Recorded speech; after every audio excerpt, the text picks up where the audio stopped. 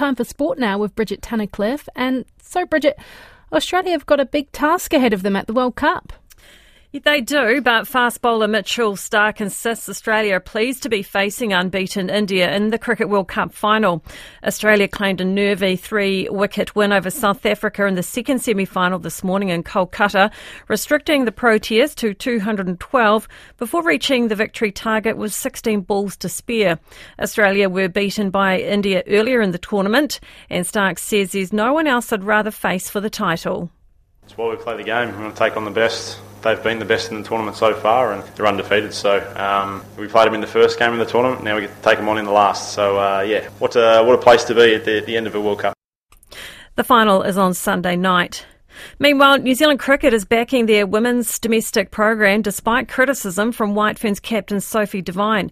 Devine says New Zealand's local competition isn't the same standard as those in Australia, England and India, and she believes the national team suffers because of it.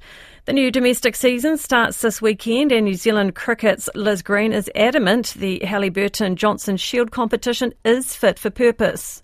If you're having a really strong domestic season and you're putting your hand out for higher honours, we want it to kind of be a staged approach to making the White Ferns. So, making New Zealand A teams, making NZ11 teams, I think that's sort of the first step and what we perceive as making it an aspirational pathway for our best talent. Tyson Fury and Alexander Usyk will fight to become boxing's undisputed heavyweight champion of the world in Saudi Arabia in February. The undisputed world champion was Britain's Lennox Lewis in 1999. Hungary qualified for the Euro 2024 football finals with a game to spare after Alaska's own goal from Alex Petkov earned them a 2-2 away draw at Bulgaria this morning. And women's professional golfers will have the chance to claim some more cash from next year after the LPGA Tour unveiled a 35-event schedule featuring a record $197 million in prize money. Ko ngā pūrongo hakinakina.